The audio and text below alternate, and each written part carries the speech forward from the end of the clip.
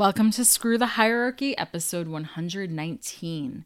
This is your host, Deb Falzoy, and today is quiz day. We are going to test your knowledge of workers' rights in the U.S. Are you ready to dive into this? More after this. If you're a target of workplace abuse and want to break free of the grips of abusive power, you've found your place. I'm your host, Deb Falzoy, and the podcast begins now. Before I get started today, I want to talk about Patreon. I have a new Patreon account at patreon.com/screwthehierarchy, and I have a really quick survey on there about what kind of rewards you'd like. Everything from early access to episodes, to exclusive episodes, behind the scenes content. So it is quiz time today. We are going to test your knowledge today of workers' rights in the US. And I want to get across here how few rights we have as workers. And I'm hoping that comes across in this quiz, where there's 30 questions, 6 rounds here. I'm going to give you the answers pretty quickly so that you don't have to wait too long to find out the truth. There's going to be some entertainment questions thrown in here, just to kind of convey how much we talk about these issues of workplace mistreatment in the media. So let's just dive into it. The first one is in the category of film. And I also want to say that they'll get harder. So I know that these first couple might be pretty easy here. But in the category of film, which Hollywood film featuring a workplace bullying situation stars Meryl Streep as a powerful fashion magazine editor and Anne Hathaway as a college graduate who goes to New York and lands a job as a co-assistant? Wish I had some music to play here. The answer, of course, is The Devil Wears Prada. And feel free to pause this if you want to think about it. Because I promise they will get harder. Number 2, tactics. As shown in the movie Animal House with John Belushi, which bullying practice is frequently used in college fraternities? The answer is hazing. Number 3, in stress. The fight or flight response is a typical response to stressful situations or in trauma. Name one of the 2 F words now commonly added to the list. And I believe there's a 5th one too, but we're just going to focus on these other 2. I'll give you a couple seconds here. The answer is freeze and fawn. So freeze includes depression, brain fog, hiding. Fawn includes lack of boundaries and people pleasing. Fight, flight, freeze, and fawn are all typical trauma responses or stress responses. Number 4, this is in the category of general workers' rights, and this one's a little bit tricky here, so I'm going to try to make this a little bit clear as I go. So which of these practices is illegal in Massachusetts? A, an employer asking employees to waive their rights to basic lawful rights. B, discrimination against victims of domestic violence. C, asking a potential employee their wage expectations. D, scheduling an hourly employee on back-to-back closing and opening shifts. E, all of the above are illegal. And F, none of the above are illegal. I'm going to pause for a second here, give you a little time to digest which of those are illegal practices in Massachusetts. The answer is F, none of the above. So I'm going to break this down. An employer asking employees to waive their rights to basic lawful rights is perfectly legal. It's an abusive waiver bill that is being put forth in Massachusetts, and I believe some other states as well. So a lot of these issues are introduced in multiple states, but that's the topic of abusive waivers. B, discrimination against victims of domestic violence. That is perfectly legal. There is nothing protecting victims of domestic violence in terms of being in a protected class category for discrimination. C, asking a potential employee their wage expectations. It became illegal in Massachusetts a couple of years ago to ask about wage history, but wage expectations is perfectly legal, and there's actually a bill being put forth around wage transparency where it benefits both the employer and the employee to just disclose the wage range up front, and not get into the person's background, because wage expectations isn't really a huge step beyond asking somebody their wage history. I think you can kind of glean somebody's wage history by understanding what their wage expectations are to some extent, not all the time. Sometimes people take a leap. But when you are in a ballpark of asking for wage expectations, that can still reinforce the gender wage gap. So that is perfectly legal in Massachusetts. And scheduling an hourly employee on back-to-back closing and opening shifts is also perfectly legal. That is there's a bill introduced around like 4 different points about scheduling in terms of advance notice that you have to give an hourly employee about their shifts, offering them up open shifts instead of a new, trying to hire somebody new, all sorts of things like that. 4 different points. It's called the Fair Work Week campaign, and that is around hourly employees. You can actually see some of these issues and more on endworkplaceabuse.com, and you can, we are currently in the process of figuring out which states have which issues that they're putting forth. Or you can help us investigate this information. And then we're trying to encourage people to take action around these issues, because these are all forms of workplace abuse. These are all forms of abuse of power. So we are going to get at these issues. So again, the answer was none of the above. We don't have any of those protections in Massachusetts. So number 5, film. The organization that inspired the hit film 9 to 5 starring Jane Fonda and Dolly Parton originated in what state? I'll give you a few seconds here. Of course, there's a little theme to these couple of questions, but the answer is Massachusetts. So a group of Boston secretaries in the early 1970s, known as 9 to 5, had simple goals. They wanted better pay, more advancement opportunities, and an end to sexual harassment. Their unconventional approach attracted the press and shamed their bosses into change. Their story not only inspired the hit film, but also the 2019 documentary 9 to 5, the story of a movement, that is now available on Netflix. And if you are in Massachusetts, you'll see a lot of Boston footage around the Common, the State House. It's really inspiring to see the story. I had no idea before a few years ago that there was I'm in Massachusetts, so there was a local / national story that inspired that movie, which they talk about in the documentary.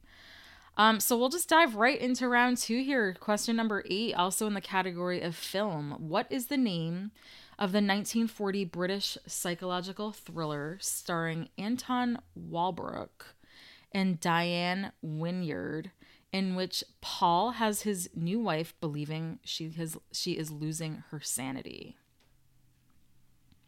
Doesn't seem like this is totally relevant, but I promise you that it is.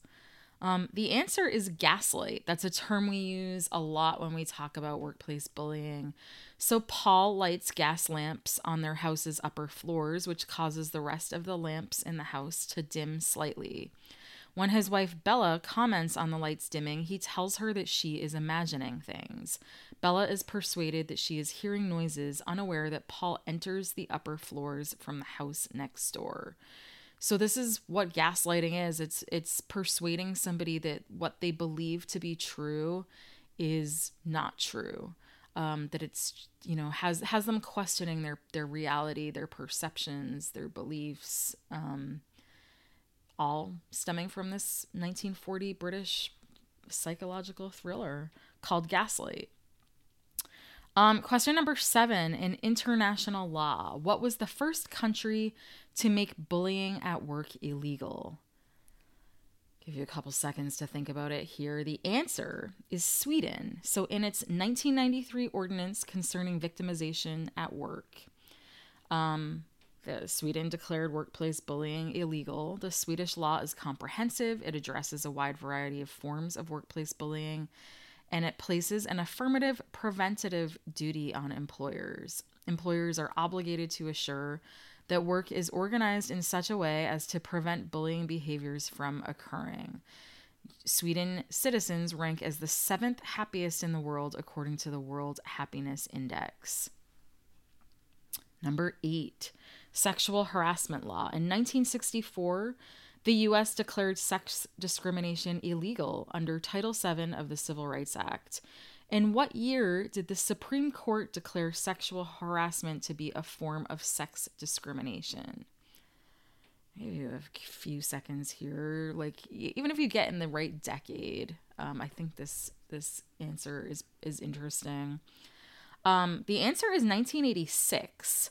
So I was actually a kid when we determined as a culture that sexual harassment was a form of sex discrimination. This is how much we push back on basic common sense issues in terms of the people in power who write the rules, write them to keep themselves in power. And I've said that numerous times in this podcast, but let me tell you a little bit about this. So it was 1986 in the Meritor Savings Bank versus Vinson case. So a bank teller complained that shortly after she was hired, her supervisor invited her out to dinner and then suggested that they go to a motel to have sexual relations. After resisting, she did surrender, but the Supreme Court affirmed that sexual harassment involving a hostile work environment is actionable under Title VII. So number 9, the category being family and medical leave. In what year was the Family and Medical Leave Act passed, giving employees the right to take leave from a company with 50 or more employees to take care for a newborn or newly adopted child? The answer is 1993. Employees can take up to 12 weeks of unpaid leave. And to finish out this category here in the or this round, I should say, in the category of film, what 2019 film starring Julia Garner follows a day in the life of an assistant to a powerful executive? This answer might be a little bit simpler than you think, but, you know, with trivia, we either know it or we don't. The answer is The Assistant. As Jane follows her daily routine, she grows increasingly aware of the insidious abuse that threatens every aspect of her position. And if you watch the film, you can really feel like the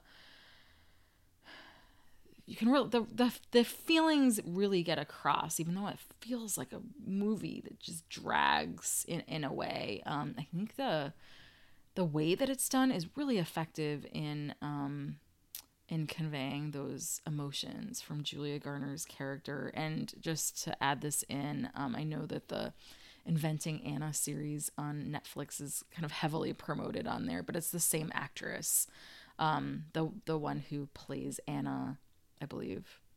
I haven't actually seen it, but she is the same woman, Julia Garner, who plays the assistant in this 2019 film. So round 3, question 11 in the category of at-will employment. So at-will employment means that an employer can terminate an employee for any reason except an illegal one, or for no reason at all, without incurring legal liability. So when we say an illegal one, that pretty much just means discrimination. You cannot discriminate against somebody, but you can terminate them for any other reason. So an employee is also free to leave a job at any time for any or no reason with no adverse legal consequences. Again, we call this at-will employment. This is different from right to work, which involves unions. But which state is the only state to ban this practice?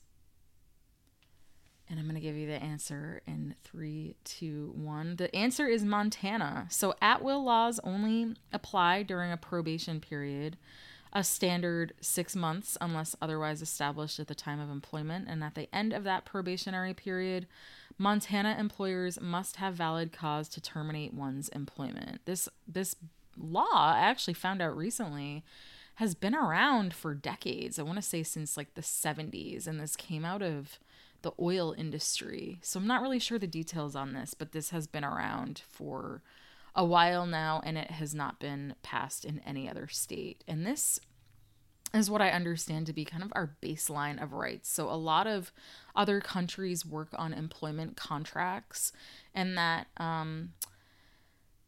gives us some safety as workers if we work under employment contracts to not have to be in fear of being wrongfully terminated or constructively discharged, which essentially just means being pushed out of the organization. So it eliminates some of the power that our employers have over us when we ban at-will employment. I know that this has been introduced in Massachusetts. I do not know of other states, but that is something that we're going to look into and add to endworkplaceabuse.com.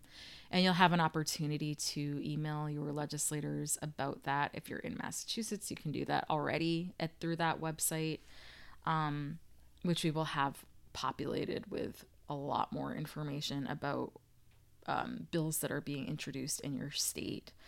And as we go through this quiz and you look at endworkplaceabuse.com and see what's being put forth in your state, again, it might be actually fairly shocking to see what is illegal and what is not, and what kind of rights we don't have as workers in the US. A lot of these are controlled by states individually, and there are some states that are much more progressive than others. Some of them may or may not be surprising.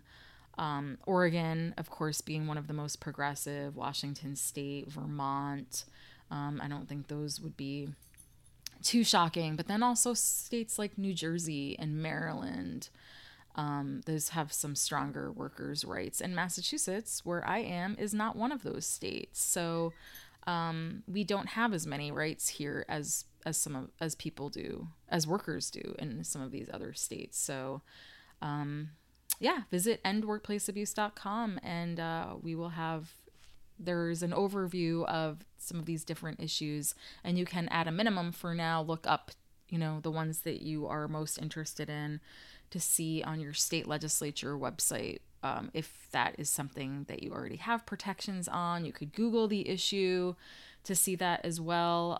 Or if there is a law or a bill, I should say, being introduced in your state. And if there's not, you can, take bill language. This is public information owned by the public. You can take information that or legislation that may have passed in one of the more progressive states, or wherever it may have passed. As we just learned, Montana is the only state to ban at-will employment, and you can introduce it in your state. And we will be there for you to help you understand the legislative process and support you in any way we can. If you email info@endworkplaceabuse.com, you will reach out to me directly, and I can talk through any way that we can support you. So moving on here to number 12 in the category of sexual harassment law. So Title VII of the Civil Rights Act prohibits discrimination on the basis of race, color, religion, sex, and national origin. Which state also prohibits discrimination on the basis of height and weight? The answer is Michigan. Since 1976, the Elliott Larson Civil Rights Act based civil rights on religion, race, color, national origin, age, sex, familial status, marital status, and height and weight. And I know this, I've seen people testify on this issue in Massachusetts. I'd imagine that this is an issue that is being put forth in multiple states, because it is an issue that people get discriminated on. 13, non-disclosure agreements. Employers often use non-disclosure agreements to silence targets. In 2019, which state became the first to ban employers from using arbitration, non-disclosure, and confidential settlement agreements for all claims of discrimination, harassment, and retaliation? I actually kind of gave you a clue earlier, so I'll give you a couple seconds here to think about this as I keep talking here. But the answer is New Jersey. It became the first state to ban this silencing tactic. I think around 12 states have some kind of, on a spectrum, some kind of different protections around non-disclosure agreements. I will say, because I'm here in Massachusetts and I know what's being put forth here for workers' rights bills, but Massachusetts is not one of them. So we have a ways to go. This is a tool that serial abusers especially use to protect themselves, or companies use to protect serial abusers, I should say. And how, a reason why it continues. So when somebody reports an issue, and they sue, or they aim to sue, and then they realize in the legal process that the only thing that they can really win against a company is money, they often decide to reach a settlement before it ever gets to trial. And usually, or quite often, lawyers will put into those settlement agreements a gag clause, also known as a non-disclosure agreement, which says that you cannot talk about what happened to you. You cannot talk about the settlement. They will outline exactly what you cannot talk about, but in exchange for the money. So basically, they are buying your silence. And this is not to shame anyone who has taken a settlement. We are all in different situations. And in putting our health first, sometimes taking that settlement is the absolute best thing we can do for ourselves. But it also is a silencing tactic, and we don't actually remove our right to advocate for people in situations that we have been in. But we do remove our right to talk about our own personal experiences. And I believe sometimes that can actually also include therapy. So it can also remove or hinder our ability to heal. So that's another danger of not banning these agreements. Number 14. In which state, this is the category of defamation. So in which state can performance evaluations be considered defamation? The answer is Virginia. So the Virginia Supreme Court has held that false statements of fact made maliciously in a performance evaluation may be the subject of a defamation claim. And this was in Highland versus Raytheon in 2009 that this was established. We know from working on workplace bullying for years now, trying to pass workplace anti-bullying legislation, that performance evaluations are a pretty strong tool in starting a paper trail for employers to push somebody out of a company. And it's often with people who've been high performers for years. We saw this with Evan Zeifried with the Kroger situation in Ohio, in Cincinnati, or the Cincinnati area, where they used a performance evaluation to start to push him out, to replace him with a friend of the store manager in this lawsuit, in claims in the lawsuit by the Zeifried family that's open right now in Ohio. So especially in relation to an audit, that there were allegations of sabotage in that audit, and they're a pretty powerful weapon in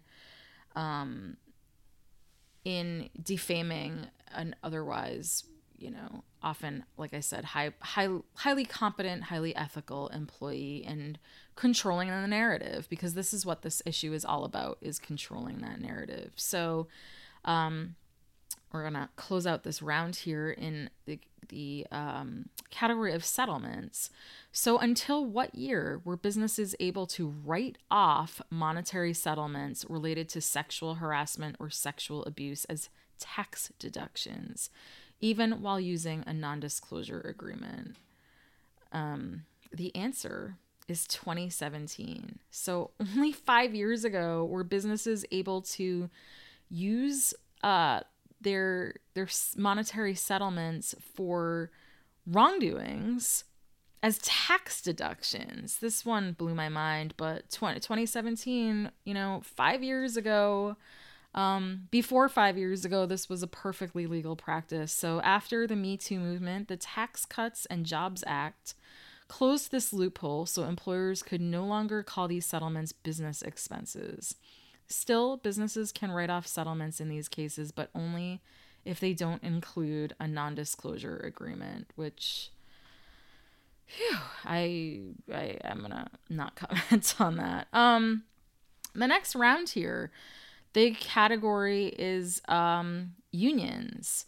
So, union membership peaked in 1954 at nearly 35% of all U.S. workers, excluding the self-employed. So in 2018, the unionization rate moved to A, 30%, B, 18%, or C, 10%. Give you a second here. The answer is C, 10%. We went from 35% in 1964 to 10% of all workers in the U.S. in 2018. So according to Pew Research in 2012, union membership hit a low point before turning upward. The industry with the biggest decline in the rate of union representation after the year 2000 was transportation and material moving. So air traffic controllers, bus drivers, flight attendants, etc. And unionization rates have risen slightly in some sectors, including the legal sector. So the next question, in the category of self-employment, what percentage of U.S. workers are self-employed or employed by someone who's self-employed according to the Pew Research Center? A, 30%, B, 15%, or C, 5%? The answer is A, 30%. So almost a third of U.S. workers are actually self-employed. I was surprised to find that out. The next question is on age. So which generation is the largest in the U.S. labor force, according to the Pew Research Center? So A, the silent generation, or we're lumping in the greatest generation with that. I believe they're separate, but we'll say A, silent/greatest, B, boomers, C, Gen Xers, D, millennials, or E, post-millennials. The answer is D, millennials. So roughly a third of Americans in the labor force are millennials, those ages 23 to 38 in 2019. In 2016, millennials surpassed Gen Xers, who were ages 39 to 54 in 2019, to become the single largest generational group in the U.S. labor force. Compared with baby boomers, Gen Xers' place as the dominant generation within the labor force was very short-lived, just 3 years. It's interesting. I'm a Gen Xer, so I was fascinated to find that one out. The next question, the wage gap. There's going to be some true or false questions in here. So I actually said there were going to be 30 questions. We're going to drop that down a little bit. I think it's going to be around 27 or so, but let's get right into this one. So the wage gap, American women earn 85 cents on the dollar compared to men. So true or false, that gap still holds true among younger workers. So the question kind of here is, are we progressing with that? Or that's a more complicated question. There's more to this, but is it true or false that gap still holds true among younger workers? And that specific gap, I'm saying that 85% gap. The answer is false. In 2018, among workers ages 25 to 34, women's earnings were 89%. So we're actually closing the gap with younger workers.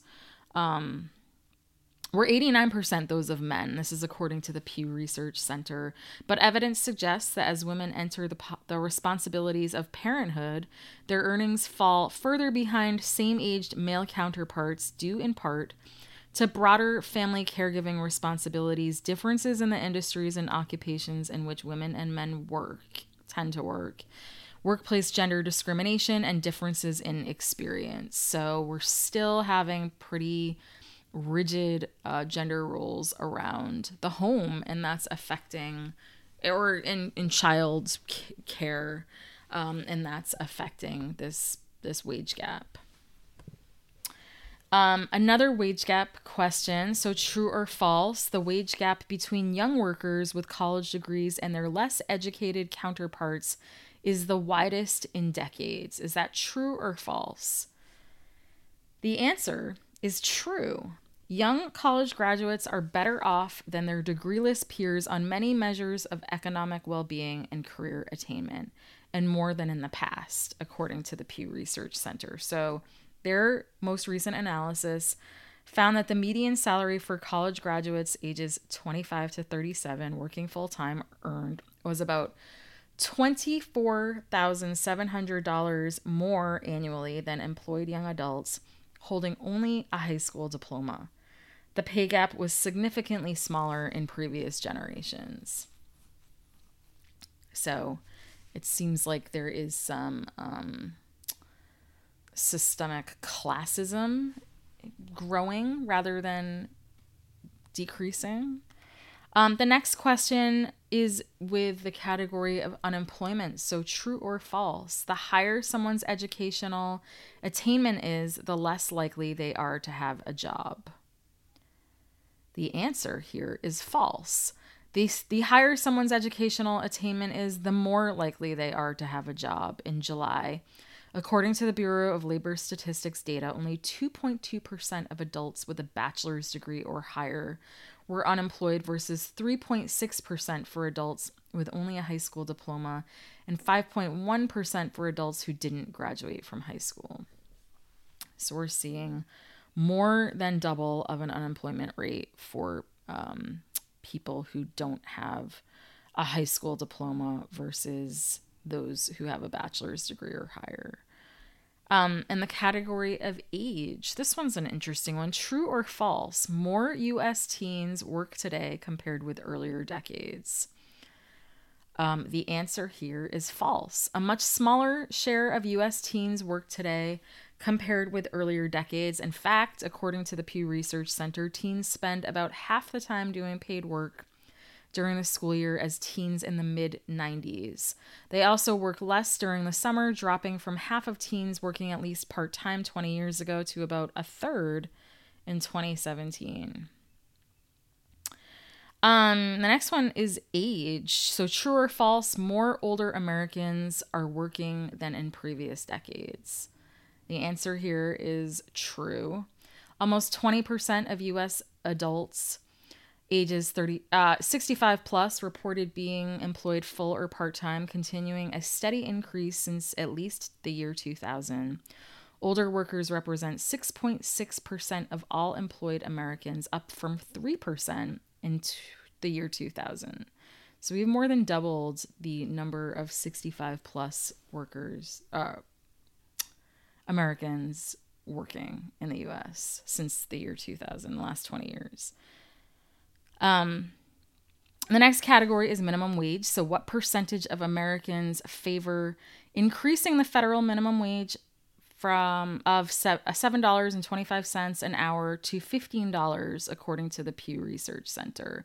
And I just want to note, this is the federal minimum wage. In many states, they have, with the Fight for 15 campaign, they have increased that already to $15, but this is the federal minimum wage, which is at $7.25. So what percentage of Americans favor this increase to $15 an hour? Is it 93%?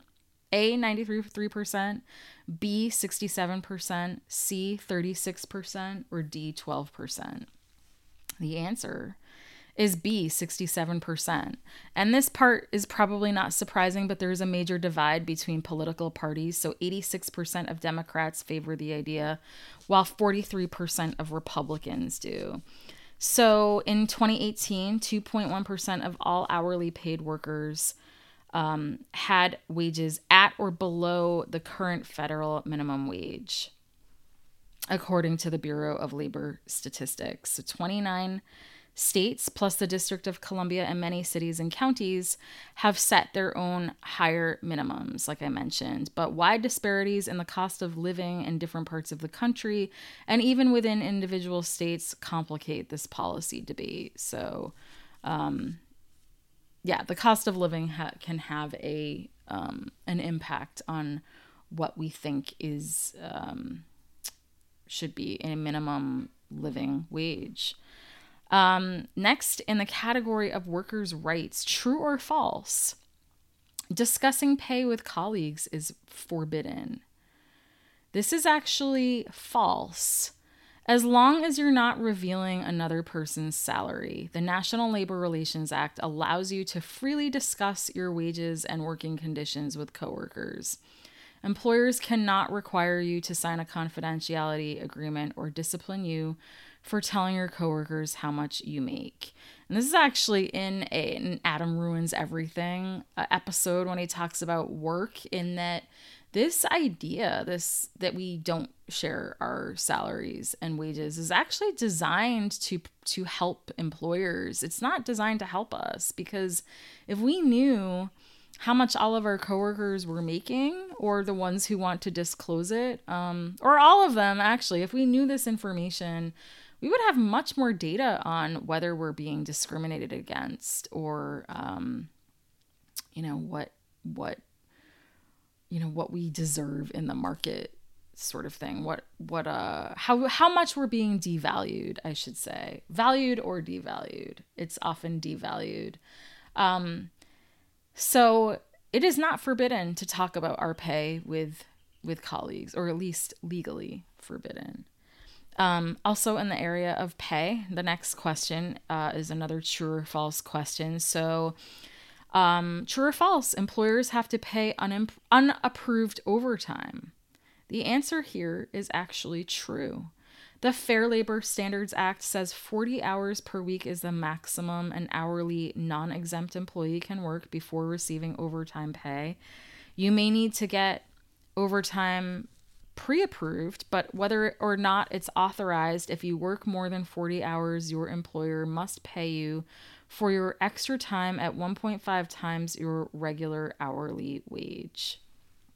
The next question here is in the category of workers' rights. Again, a true or false question. So true or false, you can't look at your employee file. The answer here is false. Most states allow you some access to your file if you have a legitimate business need to view it, such as when you're applying for another job and want to know what will come up in a reference check. You may be required to make the request in writing, pay for any copies, or view your file in the presence of a manager. Some states don't allow former employees access. Most employees aren't allowed to see their records when they're related to an investigation. But the idea is that employees are responsible for their own professional reputation. And so we are allowed to look at our employee files in several circumstances. So the last question is in the category of workers' rights, and it is another true or false question. So true or false, employers must provide breaks, and the answer here is false. In 43 states, businesses are not required to let you take a break. But if your employer does give you breaks, you must be paid for that time, except for lunch breaks, according to the Fair Labor Standards Act. So there you have it. There's almost 30 questions on our basic rights as workers in the U.S. I hope this was educational. You can learn a lot more by going to endworkplaceabuse.com, and I promise we will have a lot more data in there about what's what's being proposed in your own state in a way to take action around legislation that has been introduced, so you can ask your state legislators to support some of these bills that are being proposed. There's also some federal legislation being introduced. There's the PRO Act, there's the Be Heard Act. We're going to put all of that information onto that website. And you can also help us work on that website. That website is fully volunteer run. So all of the information that you find there is researched by volunteers. And if you have research background, or even if you don't, you are welcome to help us do the research that's going to populate that map of the actions that people can take, because we are in the process of investigating more on workers' rights in every state and what's out there in terms of legislation being proposed that you can take action on. So you can find out some of the rights that you don't have in your state. And oftentimes it's pretty surprising to think that in 2022, our employers are allowed to ask us to sign away our rights, have us sign gag clauses if we, get a settlement with them. There's all sorts of issues on there, some interesting ones around wage disclosures, and a lot of these issues can be improved in our culture if we can get companies to publicly disclose some of the information about their employees' well-being, whether that's pay rates, whether that's turnover rates, absenteeism rates, just like they disclose information on their environmental impact. Their human impact matters too, and I think it's going to matter more and more as we collectively speak up about these issues and use our collective power to fight for some of these issues. So there you have it. That is my quiz for you today on workers' rights. Thank you for listening to Screw the Hierarchy. If you feel like you need more help, I have a free guide to recovery steps at dignitytogether.org/targets and a sign up for daily boosts through your inbox at the same place. All of the content in this podcast was created and edited by yours truly, Deb Falzoy, and the music you heard is from Kevin MacLeod. All right, have a wonderful rest of your week, and I will see you on the next episode. Bye.